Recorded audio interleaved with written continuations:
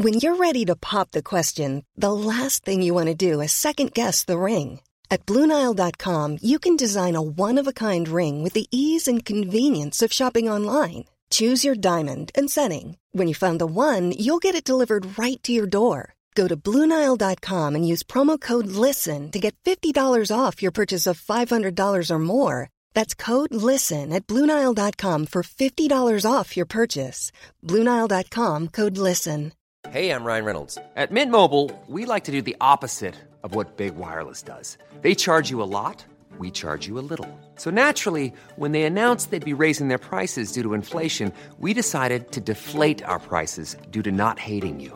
That's right. We're cutting the price of Mint Unlimited from $30 a month to just $15 a month. Give it a try at mintmobile.com/switch. $45 up front for 3 months plus taxes and fees. Promo rate for new customers for limited time. Unlimited more than 40 gigabytes per month. Slows full terms at mintmobile.com. Hello.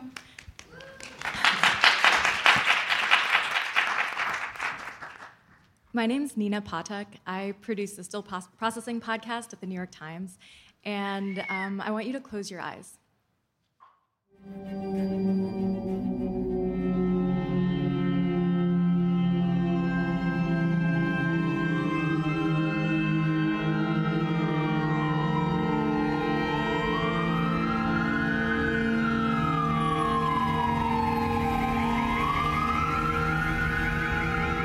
This is a special safety message from the California Emergency Management Agency. Stronger shaking could follow the earthquake that already hit our area. It's safer to stay off the road right now. But if you must drive and the shaking starts again, pull over and stop at the first open, safe place you can find. Avoid all underpasses, power lines, and overhanging signs. If stopped, stay inside your car. If driving on a bridge or an overpass, carefully continue moving until you're off the bridge. Then look for a safe, open place to stop until the shaking passes. And stay tuned to this station for more information from the California. So you sit down on the sidewalk. You've made it through downtown LA, past your favorite taco stand, crossed over the 110 freeway with abandoned cars everywhere. A woman touches your shoulder. Are you okay? I don't know, you say. A couple of buildings have caught fire down the street. Flames roaring, black smoke rising.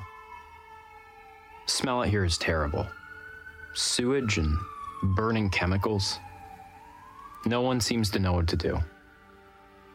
Everyone's calling 911, but no one's getting through. You can hear fire trucks running across the city, but they're not close. The woman asks you, when will they send help? You shrug your shoulders. I don't know.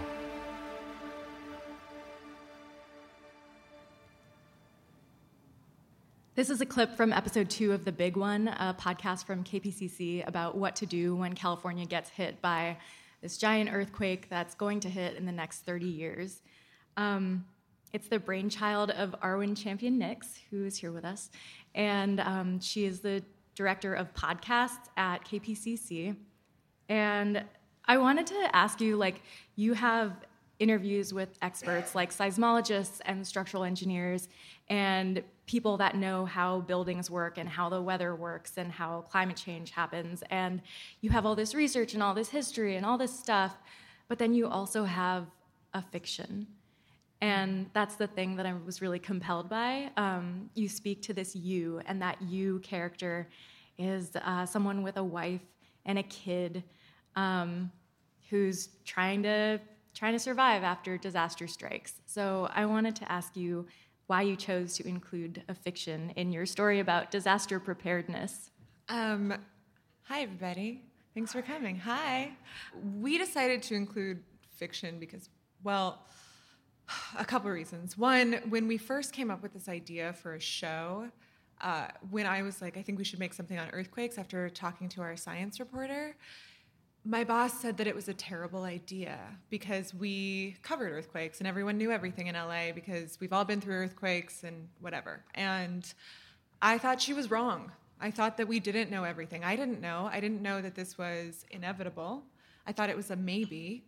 And learning that day from our science reporter that this is going to happen terrified me, and also really excited me at the idea that we could make an impact with making a show about earthquakes. But the challenge there, other than my boss thinking it was a terrible idea, was that it hadn't happened yet. So we had this tome of research that we were working with, because in 2008, a seismologist who we feature heavily in the show got this group of hundreds of scientists and engineers and the whole list of people that you just mentioned together to talk about if our resilience, the city's resilience, when an earthquake hits, what's going to happen.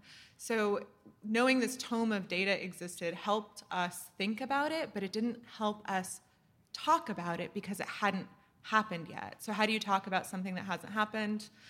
You tell a story. And I knew that I wanted to include a fiction element to the big one, but I think that I was still kind of wavering on it until I interviewed this woman, Dr. Sarah McBride, who's like my personal hero of the show.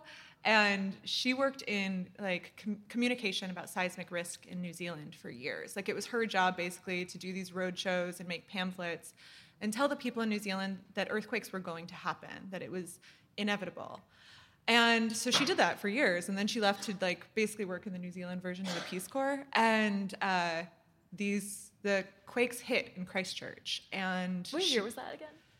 It was around 2013 when those quakes hit. I don't remember exactly, but she flew back to the command center in Christchurch, and person after person came in and was like, how come nobody told us that this earthquake was going to happen? How come people didn't warn us? How come we didn't know better? And she was like, we did. I did. I've been telling you. It's my job to tell you. And I failed. And she was simultaneously really regretful that she had failed people, and also really mad that they weren't listening when she had been telling them. But classic scientist, instead of just raging out, she raged out and then went back for another PhD in communication, which led her to write something called The Canterbury Tales, which is her thesis. It's a beautiful 700 pages that I highly recommend. And it basically tracks her journey from when the earthquakes hit and studying communication and understanding that she had failed because all of the communication was so acronym heavy and high concept, or really fear mongering, prepare now or pay later. And so she realized at the end of her research that what she had failed to do was tell a story. And she said, if you want people to prepare, if you really want to have impact, which we did really want to have impact, because after we learned this was inevitable, we thought it was important to share that, we decided to include fiction. What about the argument that, people have reported on earthquakes before? How did you push back against that? Yeah, so when my boss was like, we've been doing this for 30 years as a station, everyone gets it. And it was like, well, what makes you assume we've been doing it right? And because I've lived in LA 3 times. And I think we do assume this in news, right? That we've been covering something the same way for a long time. But are we living in a prison of someone else's decisions by doing that? Are we sure this is effective work, that it's impactful? So super low key, James Kim and Misha Youssef and I, who was the team at the time, we just went to the park one day and we started asking people what they were afraid of.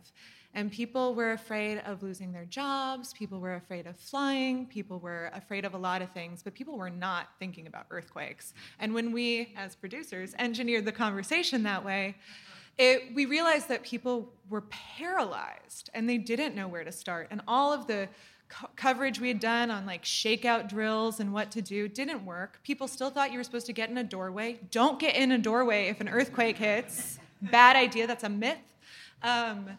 And they went from I just don't know where to start to should I get a gun really quickly? Which what we realized when people were saying that was oh, they are paralyzed by fear and then they're afraid of their fellow man. And that's also not what happens in a natural disaster. People are kind to each other. So through those conversations that we had, we realized what people needed, and they needed a place to start. So it was important to us in making the big one your survival guide, that we give you some tips on what to do, but we knew those tips weren't going to stay with you unless you felt like a participant in this thing that was going to happen. I loved taking on the character of this protagonist with this wife, Layla, and a kid, Omar. Mm-hmm. And I was wondering, how you came to decide who your character would be. Oh, that day. I think it was a Wednesday. No, I don't remember what day it was. It was basically sitting with Misha, I believe, and just kind of looking at the demographics of the city and like what was the median income? What was the median age? Where did people live? What was the average commute time? And using that data, we kind of came up with this fictional character and then utilized our reporter, Jacob, to kind of embody who we called our hero. Like whenever we were in edits or working on this and working on the fiction part, we talked about the listener as our hero. Like the person we wrote this for was the person listening, and you're the hero of the story because you decide to keep going. We didn't really talk about this in our pre-interview sessions, but like someone like George Saunders really likes his characters, and you can tell that he has great love for the fictional characters that he creates. Whereas some other writers, they put their characters through horrible things, and you kind of maybe get the sense that they don't actually like the character that they've created. I feel like you've created this character with so much care that it's hard to not empathize with him. Thanks. So yeah, I don't know. I just had that thought just now. Thank you. I mean, I do want to shout out Mary Knopf, who's here, who worked on The Big One with me and is one of the most talented writers I've ever worked with, who helped with that. And Misha, who's not here, who, as a team writing this and with Jacob and our editor, Megan, one of the things that was really, really important to us was that every time we checked in with the character, there was a small or large moral dilemma. So that you had that conflict with it. Was it, stealing a bottle of water because it's hot outside and machines are down or whatever it is? And I think that, putting the character into those moral dilemmas helped us fall in love with the hero. Cool.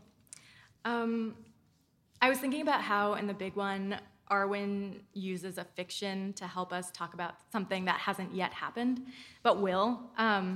And that got me thinking about our next clip, which uses a fiction to help us understand something that has happened and that is happening. Trigger warning, this is about child sexual assault, so do what you need to do to take care of yourself before I play the clip.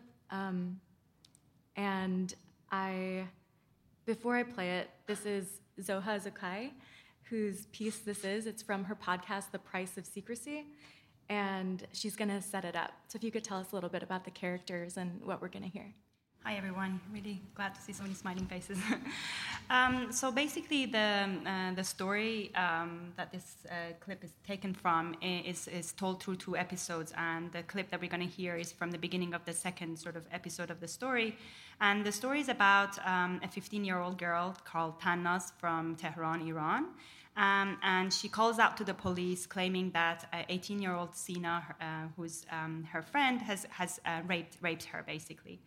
But where we are at the story is where the kind of the medical report has come back from the coroner's office. Coroner report has come back, and they've basically denied any signs of sort of forced entry. But the problem that they have raised is that 15-year-old Tannaz is not also a virgin.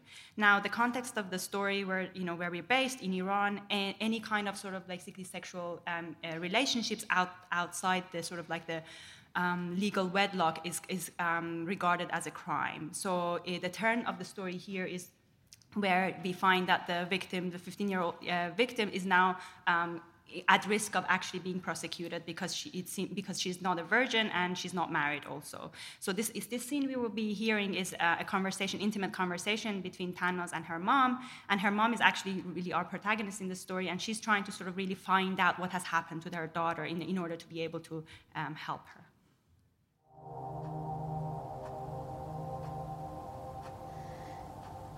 اون روزا تناز یه ذره دور بود، نمیدونم حواسش یه جای دیگه بود. میفهمیدم با حرفام ترسوندمش، ولی واقعا چاره‌ای هم نداشتم. باید میفهمیدم چی بهش گذشته. اما هرچی بیشتر باهاش حرف میزدم نمیدونم انگار دورتر میشد. اینه یه ماهی که از آب بیفته بیرون، میخوای نجاتش بدی اما هی از دستت لیست میخوره.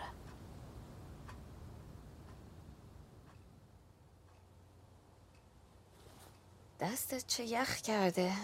چرا پتو رو خودت ننداختی؟ دیگه چی میخوام بدونم؟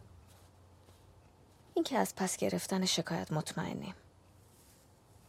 مگه تو بهشون نگفتی؟ چرا عزیزم؟ گفتم، اما میخوان بدونن چرا ما یه دفعه نظرمون رو عوض کردیم. خب چون کسی حرف منو باور نکرد. خب دلیل و مدرک میخوان. باید میتونستیم ثابت بکنیم که نشد. اینجوری هم شانسی نداریم. من نمیدونستم اینجوری میشه. چی بهشون میگیم حالا؟ کاش از همون اول به خودم زنگ زده بودی. اگه چیزی رو رود نشده نگفتی اشکال نداره. به خدا برام مهم نیست چیکار کردی. من کاری نکردم. نه، منظورم این نیست که تو مقصری. پس چی؟ خب مامان من از دید اونا تو خودت اعتراف کردی به رابطه داشتن. مخصوصا جواب معاینه میگه که خب دختر نبودی. باید بتونیم یه توضیحی برای اینا بدیم. من نمیدونستم. نمیدونم چرا دختر نیستم. مگه نرفتی پلیس بگی سینا بهت تجاوز کرده؟ یعنی چی نمیدونستم؟ دروغ نمیگم. هیچی یادم نیست. نمیدونم چرا. باشه عزیزم، اشکالی نداره. من نمیخوام کارا رو سخت کنم. نمیخواستم اینجوری شه. آروم باش، درستش میکنم.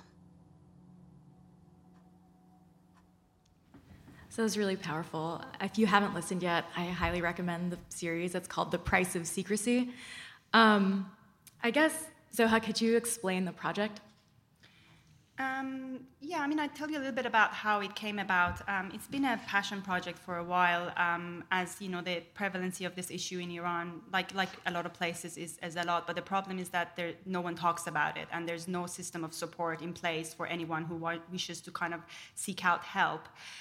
So I really was desperate to do something about this. And can I pause you for a second? Sure. I just realized I didn't introduce you. Zoha Zokai is a British-Iranian artist and academic who has a background in film and has been working in a lot of different mediums and decided for this particular project to try podcasting, which you'll get into in a moment. But I wanted to give that context before you launch into your description.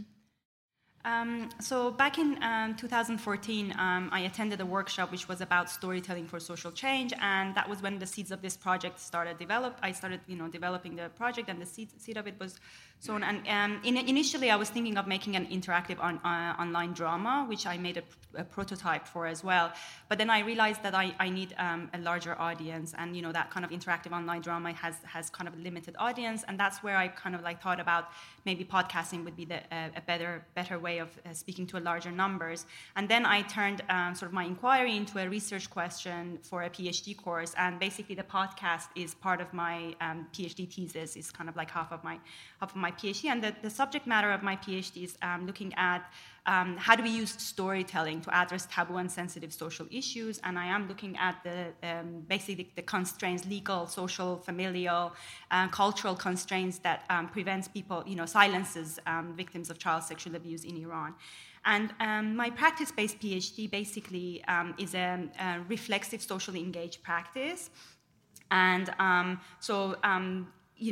and my main inquiry really through that sort of making this podcast and my research is about how do we best tell the story of the pain of the other, and like telling the story of a pain, of a trauma of the other, it comes with a lot, can kind of come with a lot of problematics. And I think what I will be talking about kind of following your questions would be I will be looking at addressing some of the problematics that I faced and how I decided to sort of address them in this.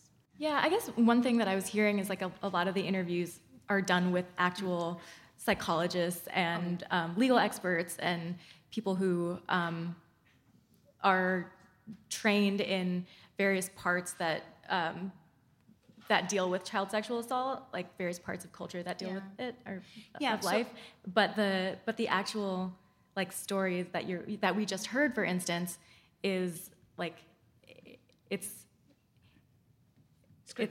scripted, and it's not a reenactment. It's an aggregation of all of the research that you've done with lots of different survivors of child sexual assault, correct? Well, basically, the method that I used was that, I decided to collaborate with a network of professionals, and as you mentioned, psychiatrists, psychologists, social activists, lawyers who, in Iran work around this issue and work with the survivors. And with their help, I kind of collected some personal experiences anonymously, and then I scripted, I brought these different stories together. I had an agenda in my head as to what each story is kind of going to fulfill, the purpose of each story. And according to that, I brought different stories together, and then I scripted the whole episodes. And then I took the scripts back to the professionals that I was working with, and then we kind of had this back and forth conversation where we felt like, actually, this is much more closer to reality. We have to change this character, we have to change this scene. So there was like this back and forth that was happening between. How did you cast for the fiction part?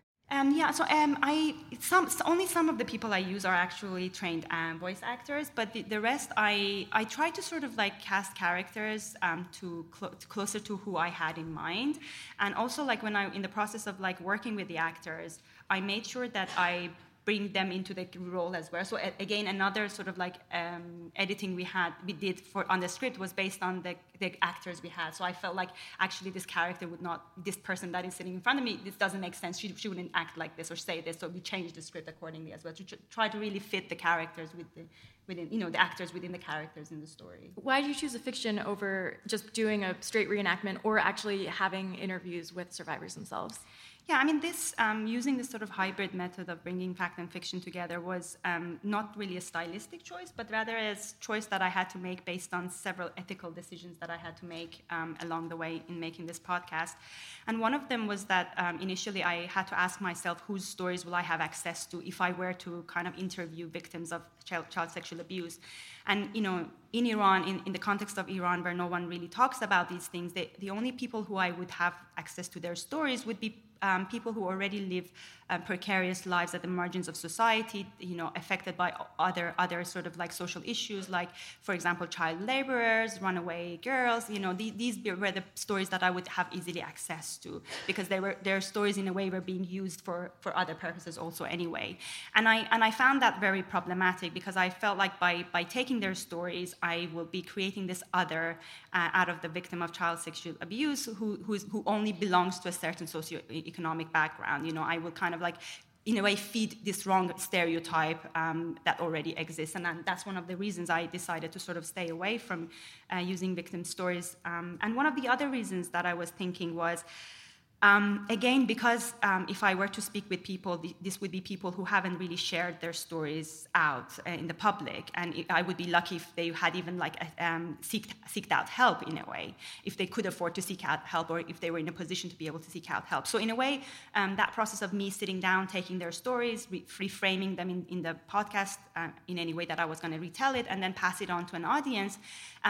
However, even though that I would be using anonymization, but they would know that it's their story that I've taken and I've given to an audience. And to be honest with you, I wasn't sure if we can fully prevent the damage that can cause when you lay yourself bare and you make yourself vulnerable for the first time with such a sort of traumatic story, and how the feedback that the podcast might receive, or the way I would frame their stories, could be very kind of harmful.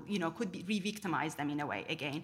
And also this is something that we talked about with one of the psychologists, and we decided to actually include that in the story, in one of the episodes where, for example, we talk about how it's important to share your story for the first time in a safe environment, for example. And also, like, one last reason that I didn't want to take one person's story and retell it was because I wanted to sort of like stay away from this sort of like notion that I'm there to give a voice to the voiceless victim of child sexual abuse. Because this kind of like I have like problems with this sort of like neoliberal way of looking at giving the responsibility of breaking the silence to the victim, as though they haven't got enough to deal with. So for me, like, what I try to sort of do, and I hope I've kind of come close to it, is to raise the question that why are we as a society not listening to them? Make it a problem as us failing to hear rather than them failing to speak out. So these are the... Yeah.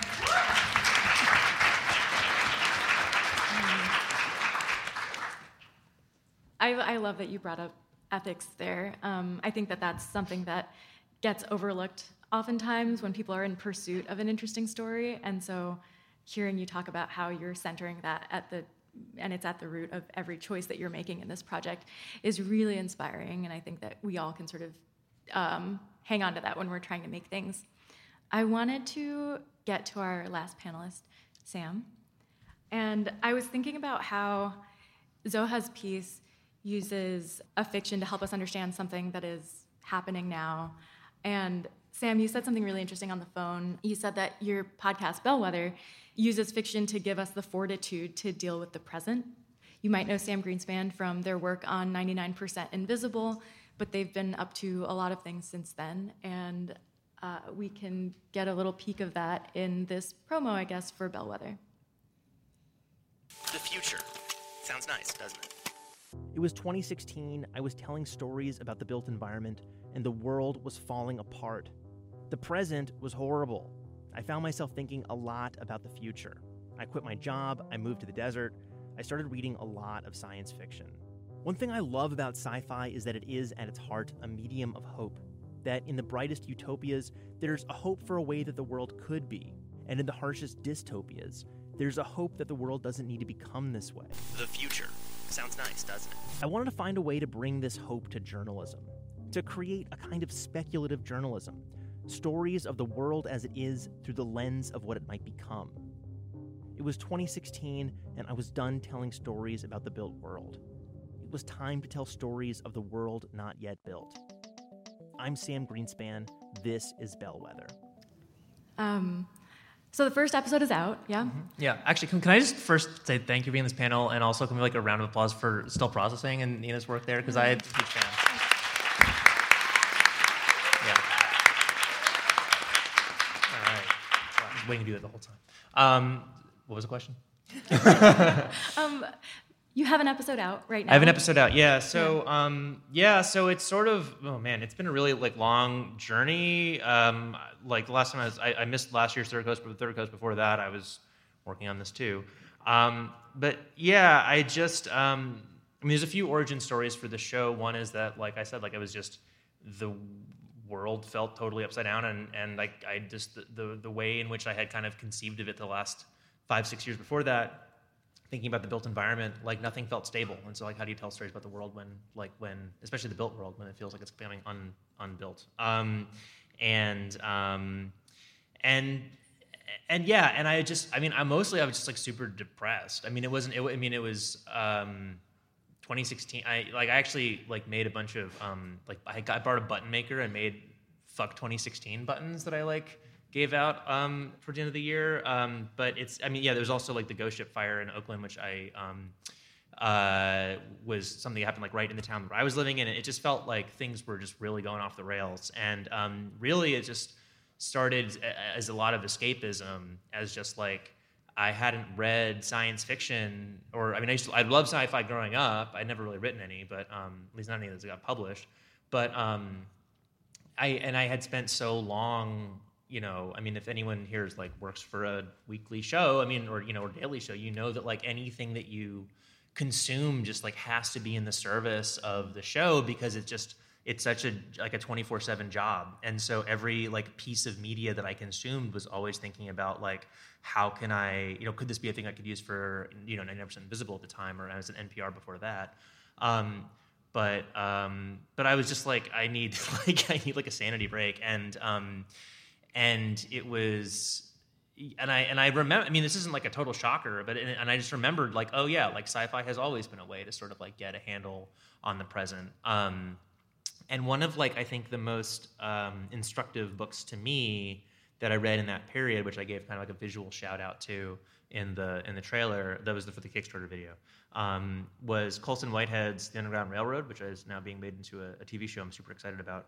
But I don't know if anyone's read it, but like the premise of the book, like the blurb you hear about it is like, oh, it's about like, you know, if the Underground Railroad to escape slavery was like a literal railroad moving underground. But like, spoiler alert, like the railroad is like 10 pages of the book. It's like really not a big piece at all. And it's sort of like, psych, just made you read this really beautifully written, compelling story that's about other things otherwise completely believable, like escape from slavery story. And love a good psych. What's that? Love a good psych. Yeah, well, yeah. I mean, it's a really like, and I was just wondering, like, I mean, I've never, you know, met Colson Whitehead, so I can't really ask him. But like, I wondered, like, was this, like, would it have gotten, you know, I think it was on like a Pulitzer and on Oprah's book list. I think like if it was just the straight ahead, you know, historical nonfiction, because I think that there's just something about like cleaving a little bit of distance away from what we know to be true that allows you to kind of just like take a sigh of relief and be like, all right, like we're not in our real world, so like what else might be possible? And I think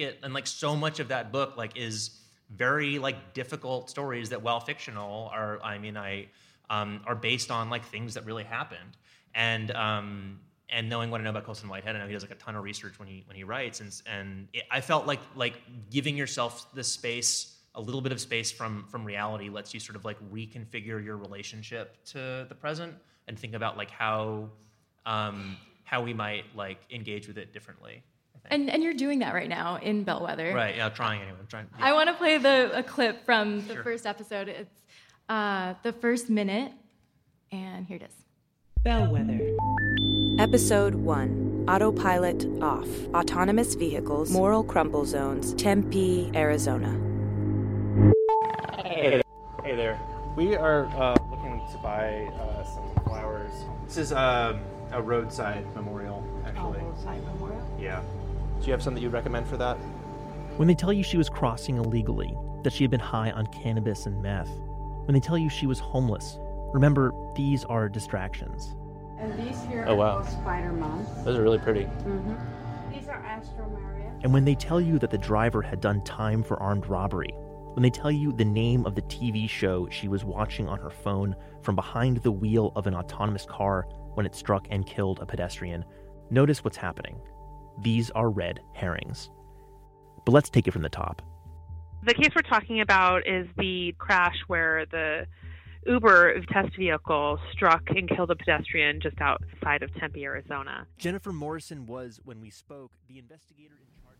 Okay, so this is one style that you hear in the show, which is research that you did, reporting, clips from in the field, and then that is juxtaposed with what I'm about to play, which, Sam, could you set up?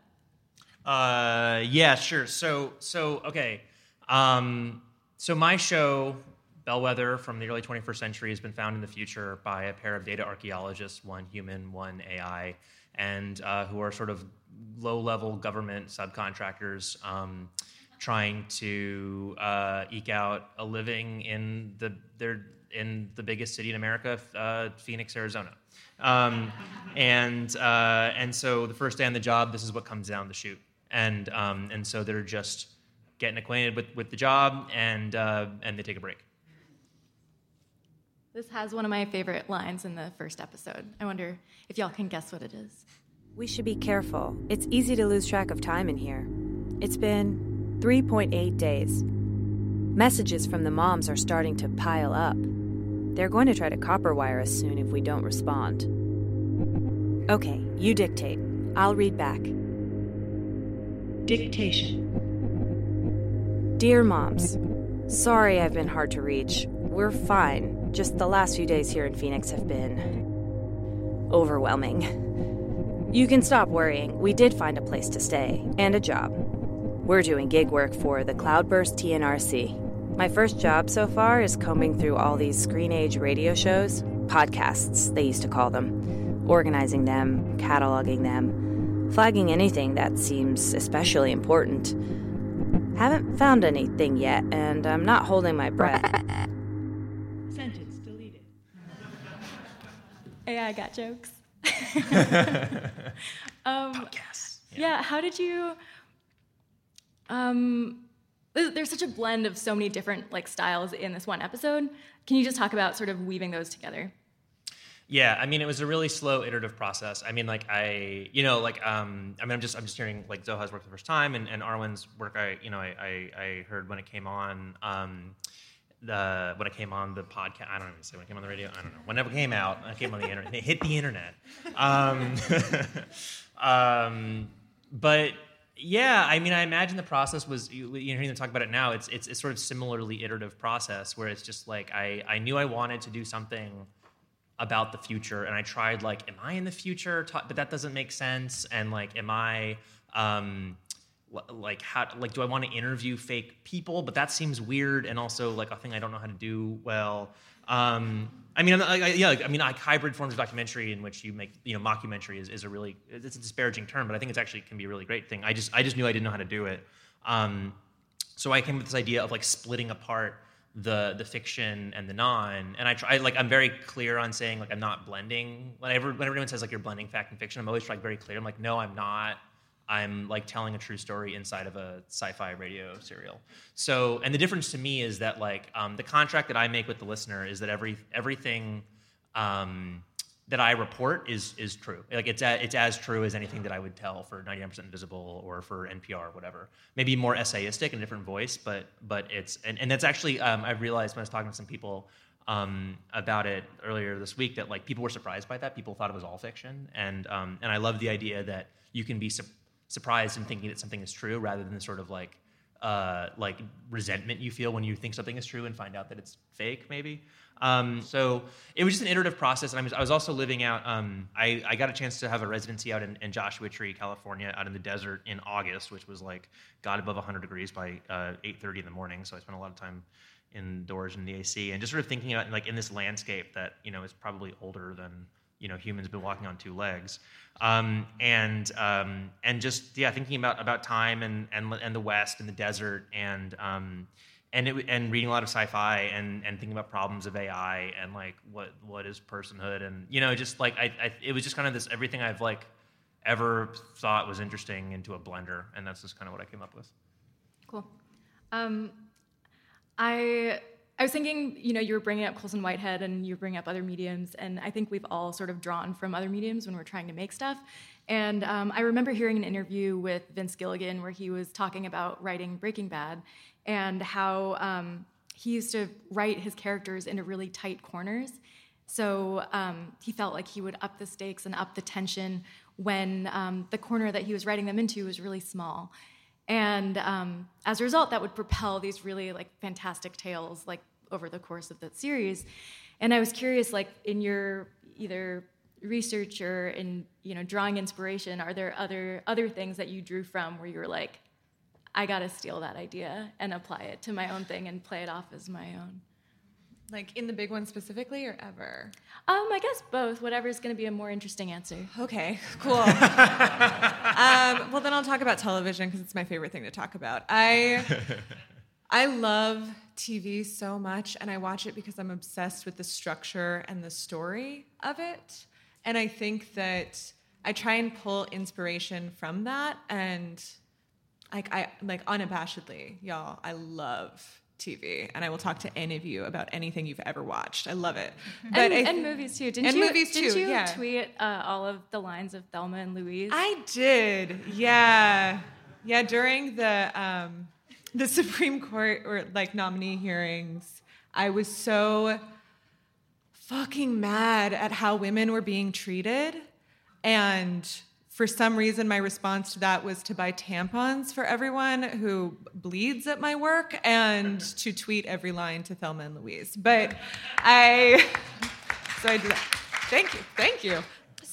But I think in drawing inspiration, for me, it's like my two main sources of inspiration are books on neuroscience and story, and like when satisfaction point hits and dopamine hits, I love that stuff. I love that the MRIs people do when like you're consuming fiction or movies or whatever, that the part of your brain that lights up is the part of participant, not observer. And I try and think about that when I'm making stories, that like if you are listening, if you are taking the time, giving my work your time, which is what it is, that you are a participant in it. So I try and think of that. And then also like just general cinematic tips. Like I think we talk about stakes all the time, and I think stakes can feel really daunting because it's another word for like what's the important part of your story. And I think that I'd rather talk about like Hitchcock's bomb theory, because I think Wait, what's the bomb theory? So I'll tell you. Thanks for asking, Sam. I think that like I don't think important and interesting need to be separated. I hate the idea that like, let's hide the broccoli. Let's just like make a better fucking dish. And like, that's what I want to do in writing and reporting and storytelling of all kinds. And bomb theory, I think, is a really good example of that. So Hitchcock had this idea that if you have two people talking and a bomb explodes, you have 8 seconds of tension. Like the bomb explodes, there's aftermath, oh my God, what happened? But if you tell the viewer, if you plant the bomb, then you're just building tension.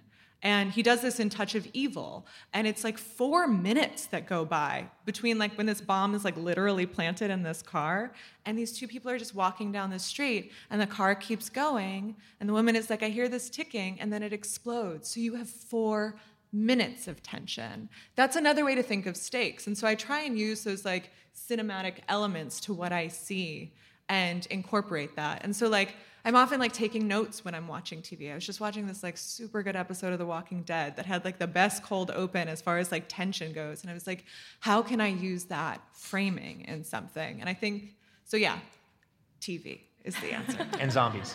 And zombies and stress and satisfaction. And I do love that brains. idea, not what's going to happen when this character does something, but what's going to happen if this character doesn't do the thing? Exactly. You know? Like that what's feels that? different. That's really what's at stake. A bomb is going to go off. Like it's not just this idea of let's hide the stuff in there as if our listener is dumb. Our listener is not dumb. Our listener is our hero. Our listener is the person that we're striving to reach, and they should be respected as such. Yeah, I agree. Wait, can I add a line about that? I think like. I came up in the public radio world, and so much of what that is about like taking the listener and leading them by the hand and making sure they understand every beat of the story. And there is a lot to be said about that because like the news is often very confusing, and you do the inverted pyramid, and you sort of like general and specific, and there's a whole like psychology and logic to that. But I think that I think listeners are often smarter than we give them credit for, and I think that they're and one like argument that I make with my work is that like. Is that there's a value in disorientation, right? And that you can, I think I told you on the phone, Nina, but there's this Brazilian artist named Tom Zé, who I really love, musician mostly. He has an album called Explaining Things So I Can Confuse You, but I like inverting that and saying like confusing you so I can explain things. And that, thinking about affect and thinking about like the way a listener like hear something or feel something and what they'll bring to it too is that I think TV has gotten a lot smarter, and I think people do show up for more subtle, less obvious kinds of things. Please. I was also thinking that with audio, because we don't have that sort of visual reference of a TV, we allow for more imagination as well. So I think with just adding to what you were saying, it's kind of like rather than explaining too much, we can let the imagination sort of also take people places. I don't know if it was effective, y'all can tell me, but I took that idea about confusion that you had brought up to me on the phone before, and that's kind of why the panel started how it did. It's like I'm not going to do intros, and I'm not going to tell you what the people do, or who I am, really. But instead, I'm just going to play this clip about a disaster and see, see if, you feel anything. So do y'all have other inspirations or other things? Thank you for that inspiration, I guess. I know, Zoha, you had a few outside influences that you were talking to me about before. Yeah, there's one festival in London called Frames of Representation that has been going for a few years, and it started, I think, as a documentary festival. And year after year, it became sort of the lines became blurry, and I think that it's not just framed as a documentary anymore. And I think I've seen quite a few pieces throughout the years in that festival, which has been very inspiring. But one particularly, which was like helpful for my work, was this film by Polish director Paweł Lozinski called "Have I Told You?" You never know. You never know how much I love you. Thank you. Which I'm not going to kind of like spoil it, but what it is basically just the film is we are in a therapy session with a therapist and a mother and daughter, and that's what the whole film is about, and it's just so powerful. But the technique that is used, I don't want to spoil it, so I won't say what it is, but I definitely encourage people to watch it because that's sort of like playing with expectations of what you see, and allowing characters sort of to bring so much of their own into the story is very, very powerful, and makes it really like sort of like the impact is really high, basically. And I also like generally, because of my work and where I come from, my work, I try to sort of take inspiration a lot from this sort of like sort of trend of social realism film in Iran, particularly works of this director called Rakhshan Bani Etemad, who makes a lot of films about social issues, and one particular one is a fiction that she made based in Iran's women's prison. I had the privilege of sitting down and talking to her about it, and she told me about how she spent months going in and out of the prison, and how she sort of developed these characters of the film through that experience of spending time with people rather than just taking one person's story again, kind of creating this fiction, but the whole fiction was based out of her experience of people she met in prison, and that's kind of one of the influences I took from that.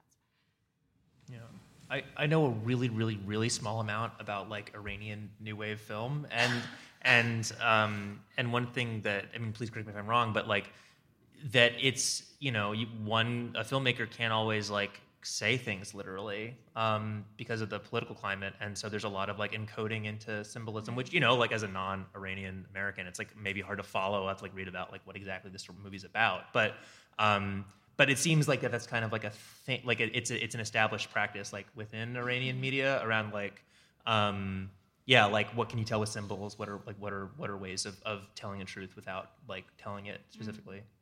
I don't know. Is that a thing? No, absolutely, yeah. And some of the decisions I had to make for the podcast was because of like sort of trying to sort of be clever and not to get myself or anyone else into trouble, particularly because of that. Yeah. Can you talk about that a little bit more? So one of the things was that decisions I had to make was as an outsider, basically, and an insider. I grew up in Iran, but I kind of my critical thinking was sort of shaped within the sort of like a Western institution, and I think because I was going from outside Iran to Iran, working on a social issue within Iran, sort of apart from like this risk of creating this sort of or basically feeding this new colonial idea of that sort of like prioritizes or legitimizes sort of these Western notions of suffering or rescue. I also like had to sort of like be careful about how the work will be perceived if I kind of present myself as an expert from the West coming to the rescue of the sort of like poor people in the Middle East sort of thing. So one of the reasons I used hybrid methodology was to sort of basically give myself this persona who's someone who's based in Iran, who lives amongst the character, who's one of the characters rather than.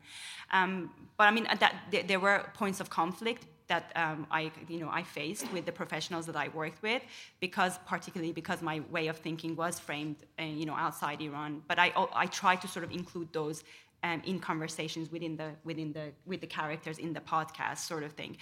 But one of the decisions I had to also, as I said, I worked with professionals who were based in Iran. And that was a very difficult decision to make because it would have been much easier for me to access the professionals in the diaspora just because it would be easier to connect with. And also they wouldn't be risking anything by taking part in a work that it's not political with a capital B, but it is working on a social issue, so it can be regarded sort of like politically problematic.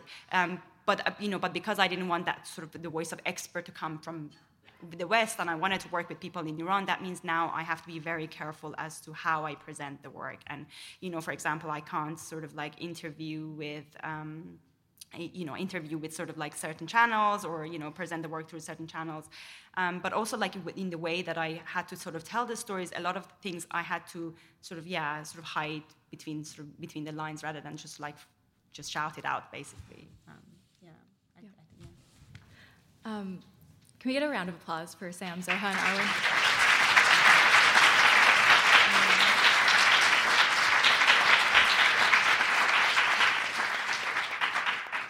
Y'all are my heroes, and it's such an honor to have this panel. So I'm so delighted.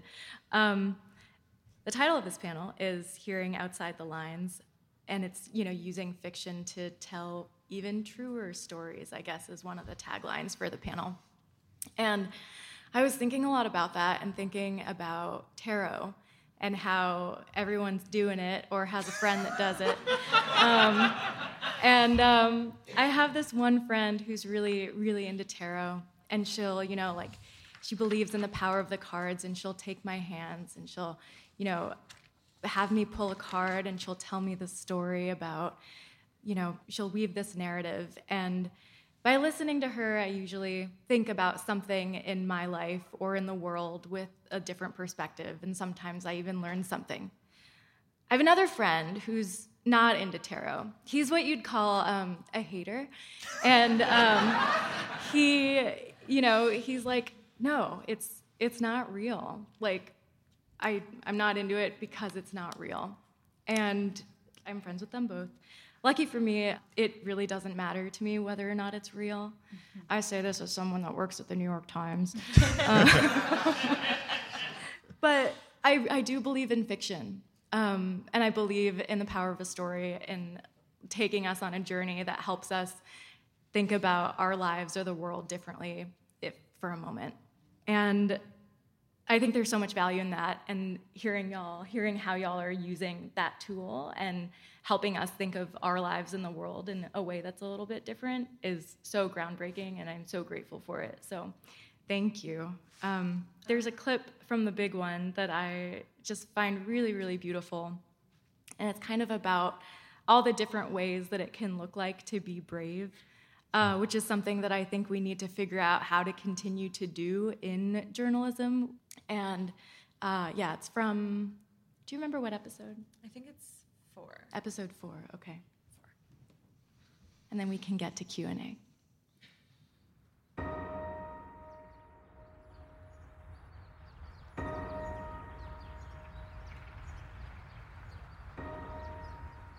You're home, sitting outside, there's a warm breeze, smell of smoke.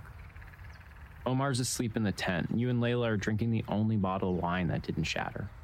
I was just freaking out. Tell her that she's not totally wrong and that maybe you should get out of town sometime in the next couple weeks. Maybe stay with her family in Philly for a bit.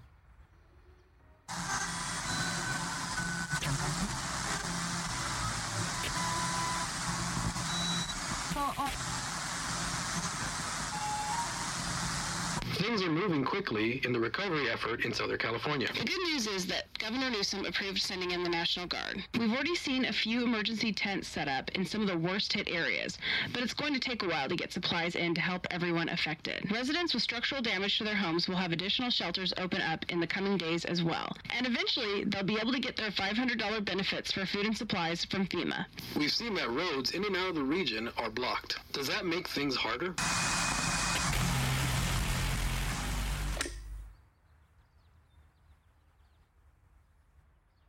You notice some broken glass in the corner of your dining room. You grab a broom, walk over, and start sweeping. It's so good.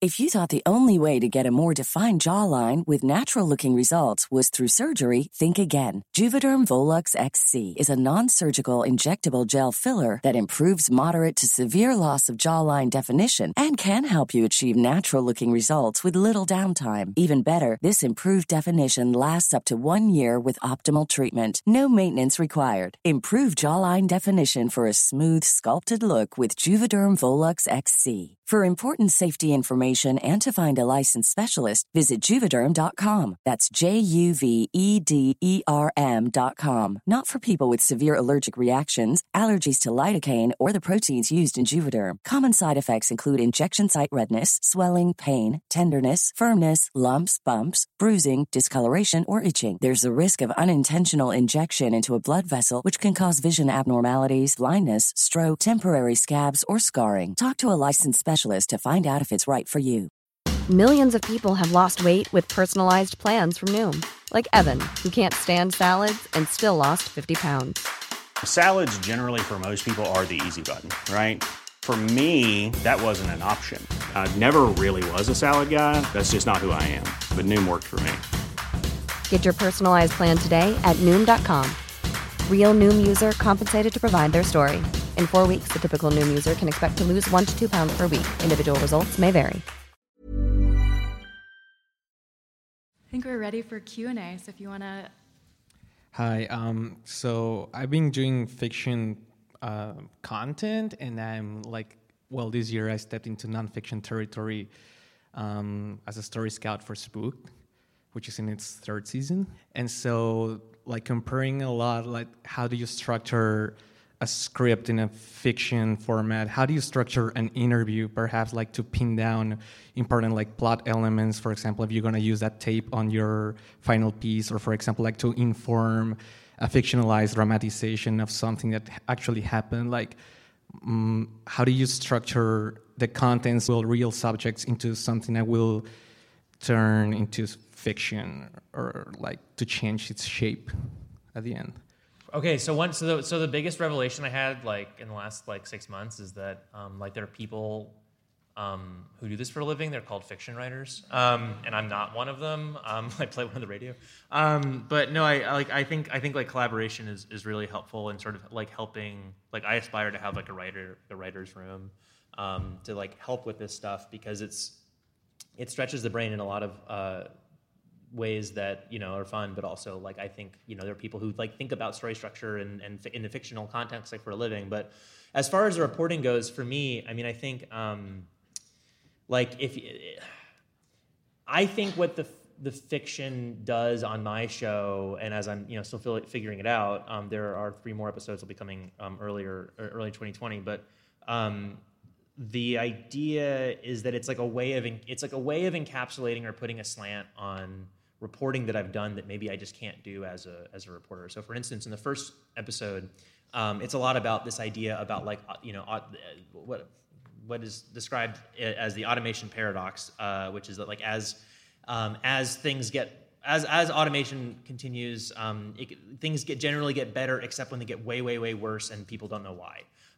Or the disasters are more confusing. And so what I did in the fiction part was that I was able to use this backward glance from like a fake future looking back at the present to say like, wait, there was this whole other track of like automation like philosophy that we just aren't talking about right now, which is like we're only thinking about technology or automation in terms of, you know, a car that drives itself, right? Whereas there's this whole strain of thinkers who think that like the safest cars are ones they have like, they're called humans in the loop, right? Where that like the car's like, I'm going to make a left turn right now. That sound okay to you? And you're like, yeah, sign off on that or whatever. And so you're sort of engaged and you're kind of in a continuous conversation, which is sort of very much how like modern airplanes work, right? There's kind of this constant conversation between the machine and the human, but because like it's companies like Uber, you know, or like who are like they're selling kind of like lifestyle, right?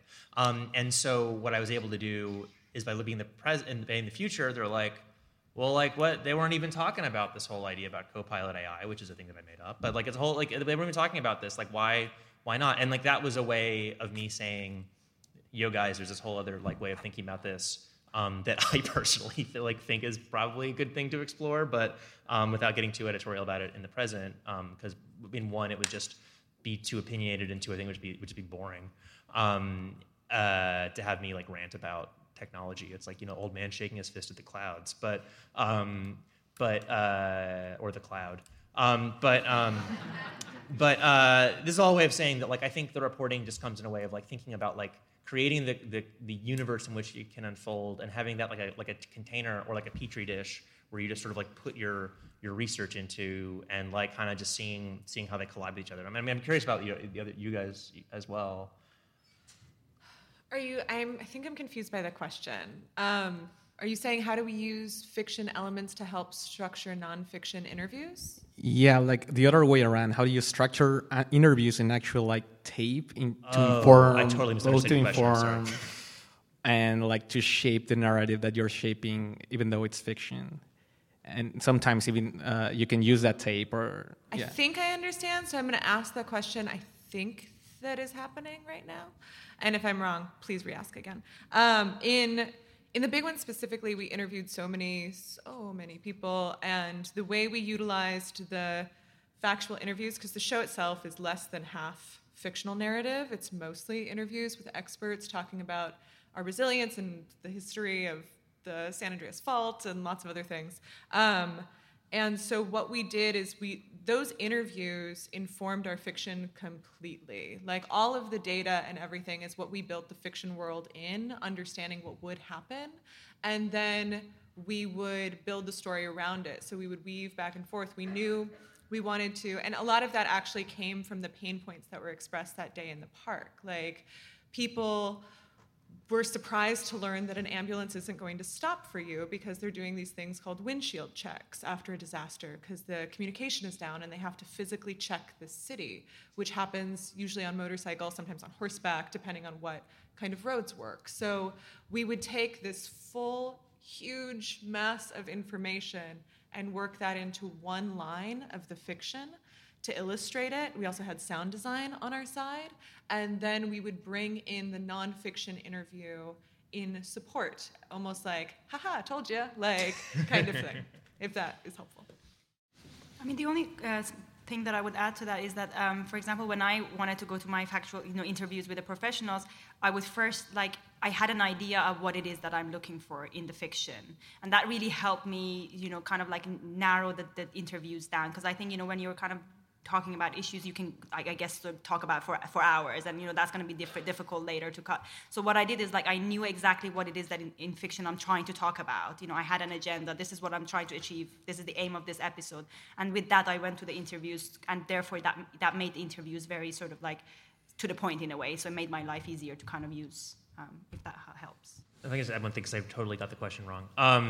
I do the exact opposite. I'm just a reporter. I just act as a reporter, and I'm get the information, and then I don't even start writing the fiction until the reporting is 80-90% done. Sam in particular, what you were just talking about, how do you set that up for the people you're interviewing, and has it ever been a problem? Have you ever gotten any feedback? I do worry because I'm reporting on kind of serious stuff, right? The first episode is the second episode will be about involve the ghost ship fire. I mean, there's real stakes here, and the last thing I want is for anyone to feel they were just a plot, like a plot device in some sci-fi story, right? It does worry me. I mean, I mean, it's also been evolving a lot, and so I just kind of been telling people hey, this is for this show. I'm doing this thing called speculative journalism, where this is sort of there's going to be a fiction story that'll intersect with this. And sometimes I have asked people what do you foresee happening, but usually I don't use that tape. So a lot of just trying to be kind to people and crossing fingers, and they'll ask me again in 3 months. So one thing that Arwen spoke to was that in telling a difficult story that people don't want to hear, one of the roadblocks to the woman in New Zealand was that her story was told from a doom and gloom perspective. So, and I feel the strains of doom and gloom coming through from all, maybe not just all of you, but everyone in the room about the future. So how do you tell a fictional story and imagine a future fictionally and looking forward without presenting it as a doom and gloom story so that you can actually engage an audience? How do you tell it in a way that's hopeful? Or engaging so that you don't disengage your audience by heralding the cry of I think for us, one of the things that we did is we only used the fiction element of it when we feel like it best served the listener. It wasn't we knew it was a weapon that we could overuse, and we tried not to, but I think when we did use it, we were thinking very much of agency. And it's called The Big One, Your Survival Guide, because we wanted people to survive this. And we wanted people to get ready, because we realized they were so paralyzed with fear that they didn't know when to start. Thinking about this massive earthquake that is going to kill more than 18,000 people, burn down half of Los Angeles, destroy our infrastructure in a way that we won't recover from for 10 or 20 years. It's terrifying, but there are things that you can do to prepare. And so we tried to weave in agency and use the fiction to say, this is what you'll be getting ready for, and then back it up with the experts, the nonfiction interviews, and then at the end of every episode, include tips that were free or cheap and easily accessible of things you could do easily to just start and feel like you had some agency in this inevitable disaster. And I think that for us, that's what kept it going and kept it from being too fear-mongery or doom and gloomy, was the fact that there was something you could do that wouldn't be too much. Like, teach your child how to read a map and come up with a place where you can meet, or have a bottle of water in your car and like a power bar, like little things that you could do. And honestly, like, I think we really struggled with it being too scary, but we found that hundreds and hundreds of people wrote in saying that they acted after listening to it. And like, we got invited by FEMA to go talk to the emergency managers at FEMA about storytelling and preparedness, because they were like, we've been saying this for a long time. No one's listening. And we were like, story, it's the secret. So I think that like it was a struggle, but I think I feel like with the big one more so than like climate change, it's less of a struggle because there's no one to blame. The Earth would do this no matter what, if we were here or not. So you don't feel guilty. And I think that with climate change, like, that seems like a really, really hard thing to handle, because there is that feeling of like, I participated in this problem. And so I think it was a little easier for us than it could have been if it was a different subject. Yeah. Also just character, right? I mean, it's interesting to hear the way that you were talking about, like, looking at demographic data to come up with your characters. And like, that's, yeah, I think that's just, a story is not like, it's about a specific character rather than, or making that character you the listener, rather than just like, this is the first person view instead of the 10,000 foot view. Yeah. I think is also helpful, right? Yeah, but also characters that are believable and like relatable, sort of like to the audience. Yeah, I think the question that you asked was my biggest dilemma, especially because I knew that I have to have a trigger warning at the beginning, and that's gonna kind of scare away a lot of people from listening to it. And I kind of, how do I tell a story so that people listen to it not because it's about sexual abuse, but because it's a compelling story? And I think I try to use a lot of like sort of like fiction tools, which is like, how do you the story arc, cliffhangers, deep, working with deep character constructions and things like that to sort of help with. Hello. My question's mostly for Zohar, but any of you can answer. I just wonder if you heard from anyone who listened to the program, and what impact did it have within Iran or elsewhere, and how do you think it being fictional helped that, or how would you have done it differently if not? The feedback, luckily, has been very positive. I was actually expecting that there would be some backlash to the work, but there wasn't. It's been mainly positive, and people, I have people contacting me wanting their stories to be shared in the same way. But in terms of like, sorry, what was you asking? The second question was. I wondered, well, firstly, did like any other victim say like, oh, this helped me understand my own experience, and then also, was it being fiction that helped them or not? Yeah, I think definitely like the fictionalized thing made it easier for people. It was in a way holding the subject at a distance that was safe. In a way, that fictionalization, it meant that it was easier for them to listen to, rather than knowing that this is a real person's story, in terms of how people protect themselves from hearing something that is very harmful, very hurtful and difficult to listen to. So that feedback I had was like that the fiction made it easier, sort of to engage with the work. And as I said, the impact has been positive in terms of people wanting to share and enter a conversation with me for further episodes. Wait, Arwen, you went to FEMA? That's cool. Well, we went to Santa Rosa for a FEMA talk. That's awesome. Yes. So impact.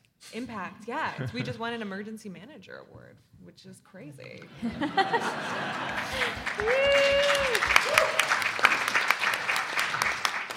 Hi, I have a question for Zohar. I was just wondering about your process of creating the dialogue in the fictional element. It came across as very real, and I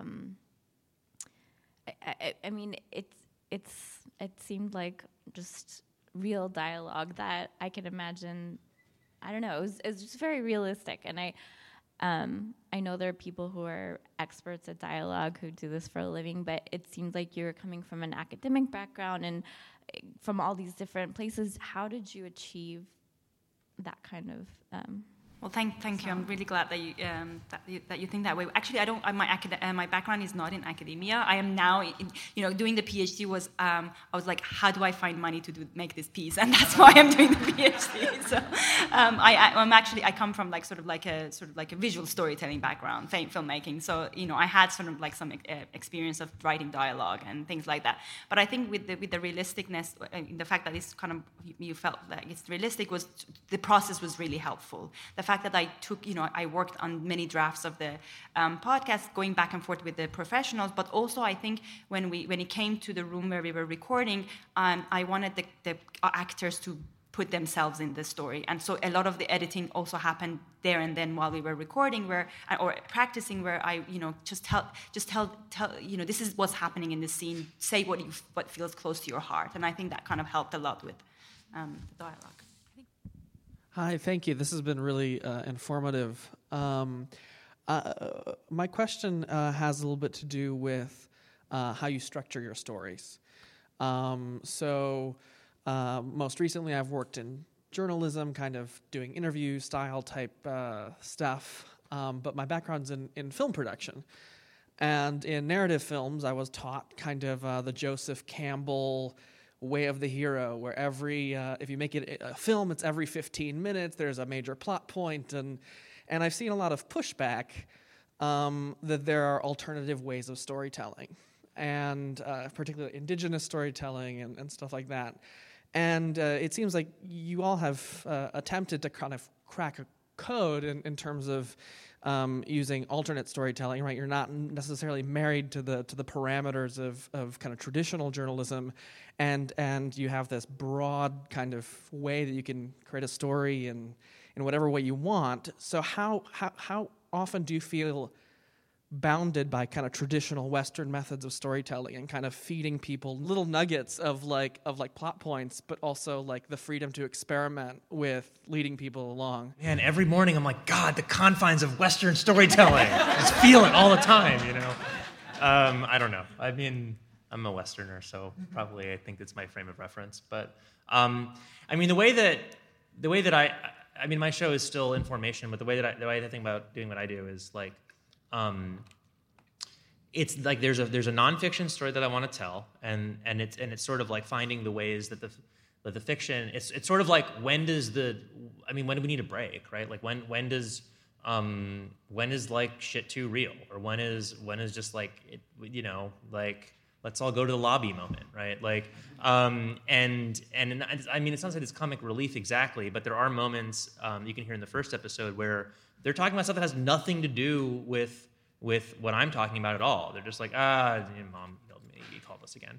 And so it's thinking. I mean, my training as a radio producer and radio journalist has like often been about like, thinking about sound design as like advancing, pushing the ball up the field and like but I'm sort of thinking about like, in addition to that, like what's like the visceral impact that this is having like on a listener right now, and like what do they need to want to stick with this, if it is like difficult information, difficult in terms of like emotional content or just like data, right, and an argument. And so I think about like looking for moments where, for me, it starts with like what are the pieces of the nonfiction part where I can see like this would be a moment for something to happen, and then figuring out like what that is. So I don't know if that answers your question, but I don't know. It's like it is sort of elliptical, or sort of like it's like a branching of a tree or plant.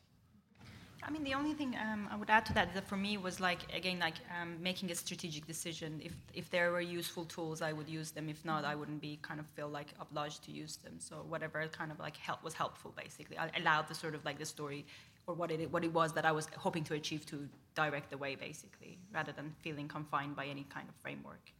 Do you ever feel like you're like losing people though, in that experimentation?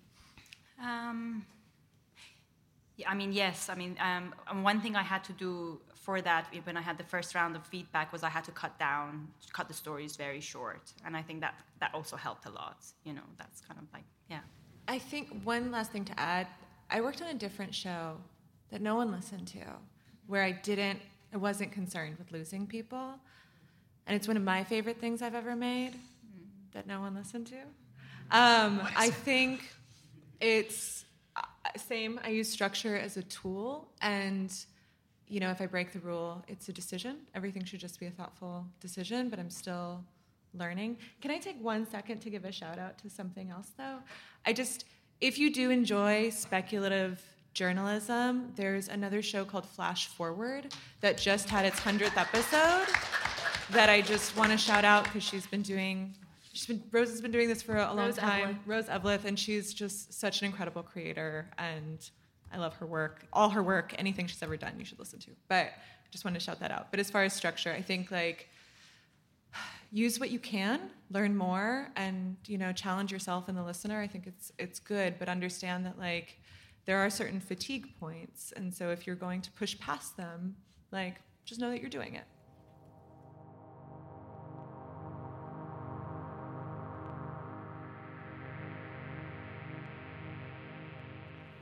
Hi, thank you. My name is Sally Grace, and in college I took a class where we talked about the psychology of narration and how it does put you in a position of participation. And something that I've been thinking about, especially in terms of how narration can also teach you new things about the world and have a perspective that you hadn't previously had. But we also live in a time where TV shows like 13 Reasons Why, or most recently The Joker, or even Heath Ledger's portrayal of the Joker, there are different perspectives that people are finding very problematic. And even creating a space where people are participating, in that narrative way with that. And I don't know, because it seems like a balance between not wanting to be thought police and create art, but also at the same time, how do you all take that into consideration? And where is the place in that tension that you tend to inhabit? Yeah, I mean, I think and in fairness, I haven't seen Joker, and I do really like The Dark Knight and Heath Ledger's portrayal there. But I think for me, it comes not in the fiction, but in the nonfiction. I mean, the nonfiction for me always comes first, right? It's I don't even start thinking about the fiction until 80-90% of the reporting is done. And it's just and I'm just trying to take the radical stance as a reporter in my nonfiction that fascism is not okay, and racism is not okay, and sexism, homophobia, transphobia, classism. It's just let's just not pretend that there's two sides to this. And also sort of what I think I can get away with because I'm doing this speculative journalism thing is that it's a little bit of look at the birdie over here, because by doing this really out there wacky thing, I can say things as a journalist, I can kind of stretch my range by just sort of say it's fucked up that the media was outing the Uber driver as a trans woman, and just take issue. And the second episode of the show will be about the ghost ship fire in Oakland, and specifically about the attack that alt-right trolls mounted on DIY spaces and try to get a bunch of art spaces across North America shut down, which really happened and is still happening. But yeah, just by saying okay, as I'm a reporter and I'm being skeptical and nuanced and fair as a reporter, but also getting spaces shut down through government bureaucracy because you hate their point of view is not okay. And I'm not going to pretend that it's not as a reporter. So. I don't know if I would have an answer to that, but I think that was certainly one of the challenges I faced, because I felt there were a lot of points that I felt I need to censor myself for the work to sort of be able to have the audience that I wanted to have. And I think, at that point, when I reached that point of kind of that dilemma, how I kind of try to see the work was that, what do I hope to achieve from this? And somehow trying to sort of be okay with the fact that maybe, okay, so I don't like censorship because that's sort of but maybe this is something that I have to strategically do now, and I have to be okay with it, but I have to be mindful that this is what I'm doing. So I think, for me was thinking about what it is that I want this work specifically to do, not generally, and it's not something that I can maybe apply to other works, but it just meant that it worked for this one, for example. Yeah, that's. I mean, I think it's a great question and point. It's something that I think I also struggle with in work, even, whether it's a blend of fiction and nonfiction or other things. I think, as journalists, we're trained to fact check, and I think it's also important to intention check. Like, what are we doing? What is our perspective?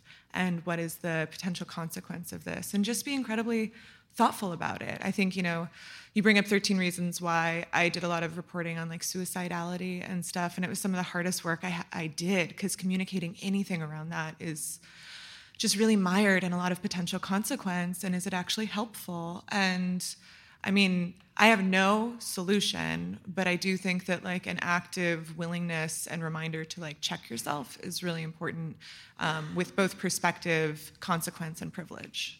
I think that's also the work. Like, it's being willing to continually ask yourself those questions. Like, that is the work, and being willing to put yourself in that space of discomfort, in service of ethics and in service of doing no harm, I think is really important.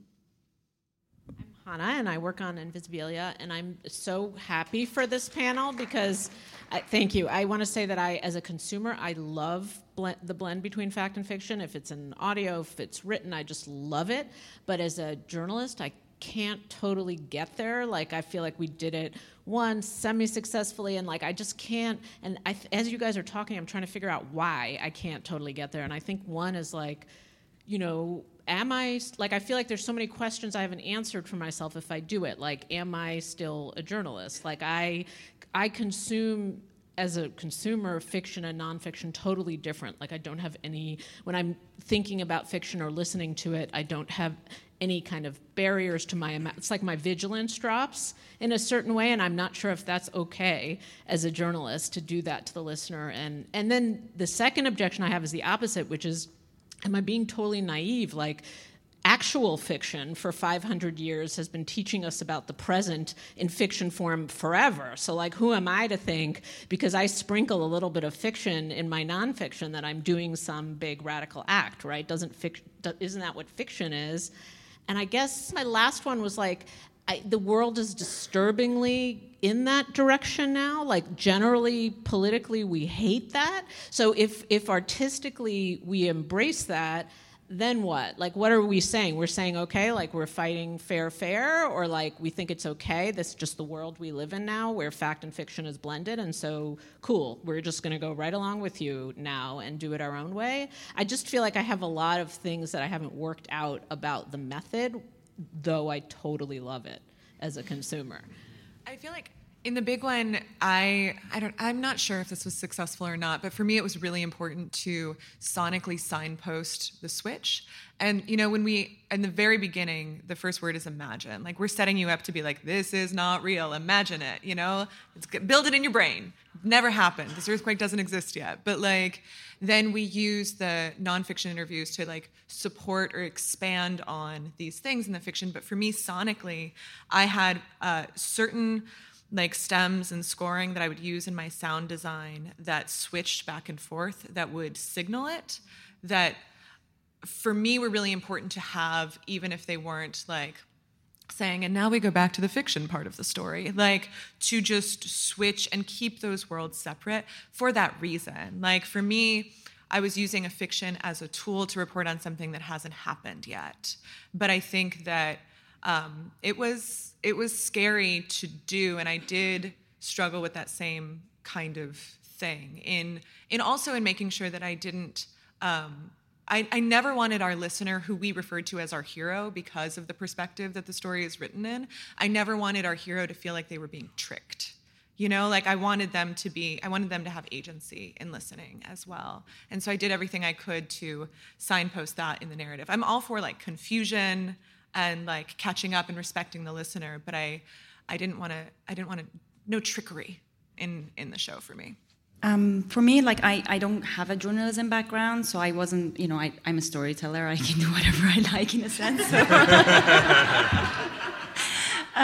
But I think what you mentioned about this sort of post-truth era that we are in, and I think that was one of the things that I thought about, that, by not kind of telling true stories, am I kind of saying that, we don't care about the truth? And I think my reaction was like the opposite. I'm not saying that by not telling truthful stories, I'm not saying that the truth doesn't matter, because it very much matters. But I think for me, the intention was to try to sort of say that maybe the question that whether if this is the true story or not true story, if this person is lying, if they're not lying, that's not the right way of looking at this. We need to think about it differently. For example, with my case, we don't need to think about if this victim is breaking the silence, are they telling the truth, but we need to ask are we as a society ready to hear them, for example? Kind of changing the perspective, and that's why I think it was useful for me, that sort of thing. Especially because in your work, the idea of the truth is so much problematic, and that's kind of the very basis of the clip that we saw.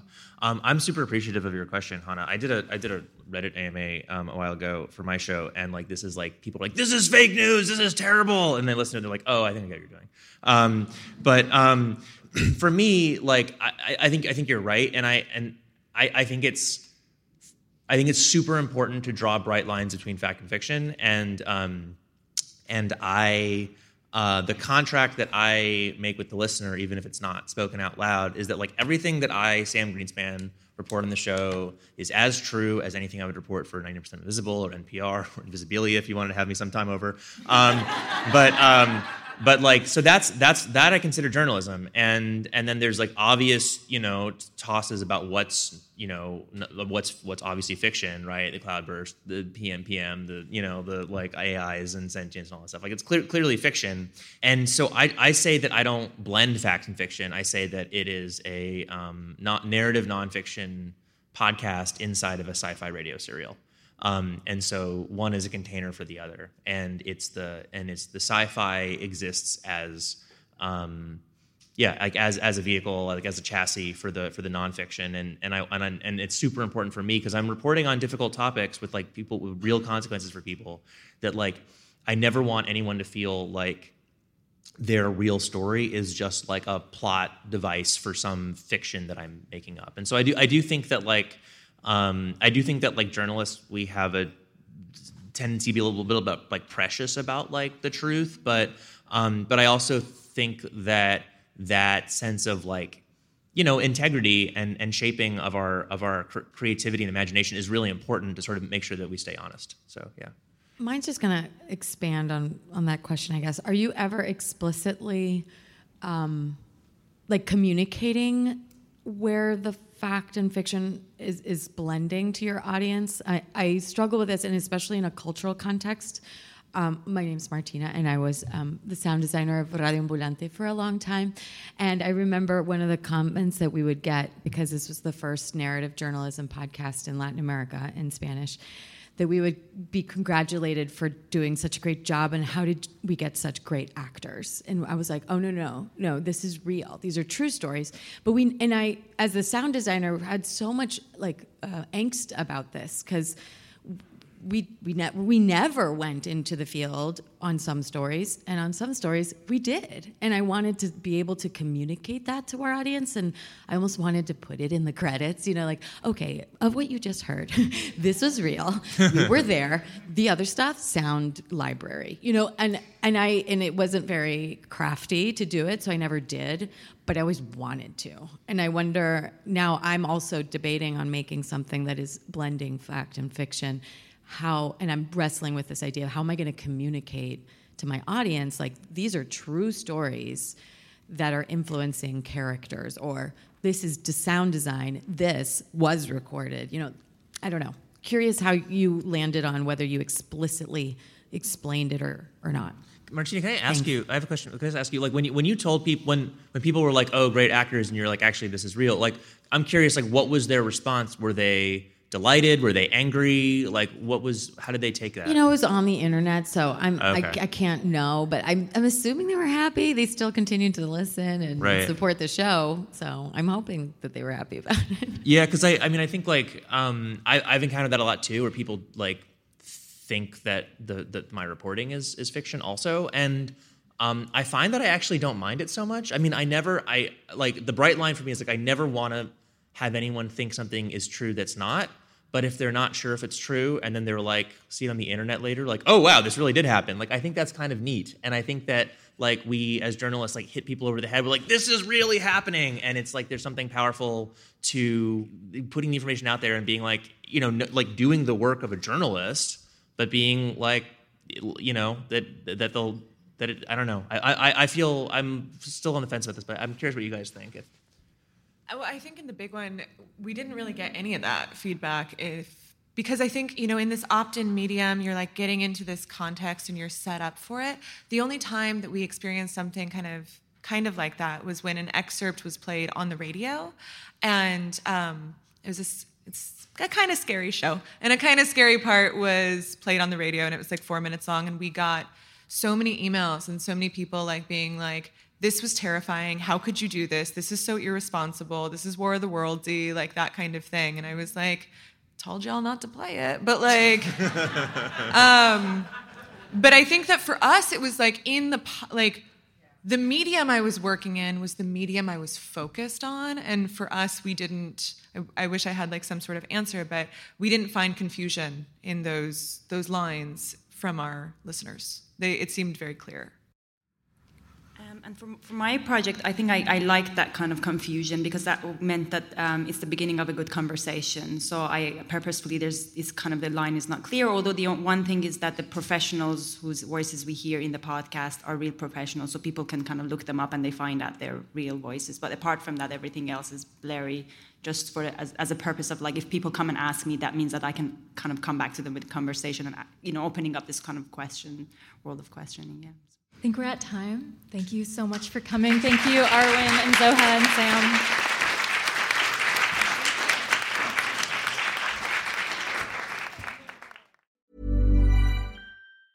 Planning for your next trip? Elevate your travel style with Quince. Quince has all the jet-setting essentials you'll want for your next getaway, like European linen, premium luggage options, buttery soft Italian leather bags, and so much more. And it's all priced at 50 to 80% less than similar brands. Plus, Quince only works with factories that use safe and ethical manufacturing practices. Pack your bags with high-quality essentials you'll be wearing for vacations to come with Quince. Go to quince.com/trip for free shipping and 365-day returns. Hey, it's Paige DeSorbo from Giggly Squad. High quality fashion without the price tag. Say hello to Quince.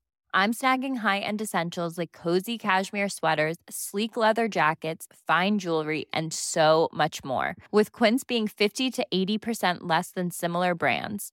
And they partner with factories that prioritize safe, ethical, and responsible manufacturing. I love that. Luxury quality within reach. Go to quince.com/style to get free shipping and 365-day returns on your next order.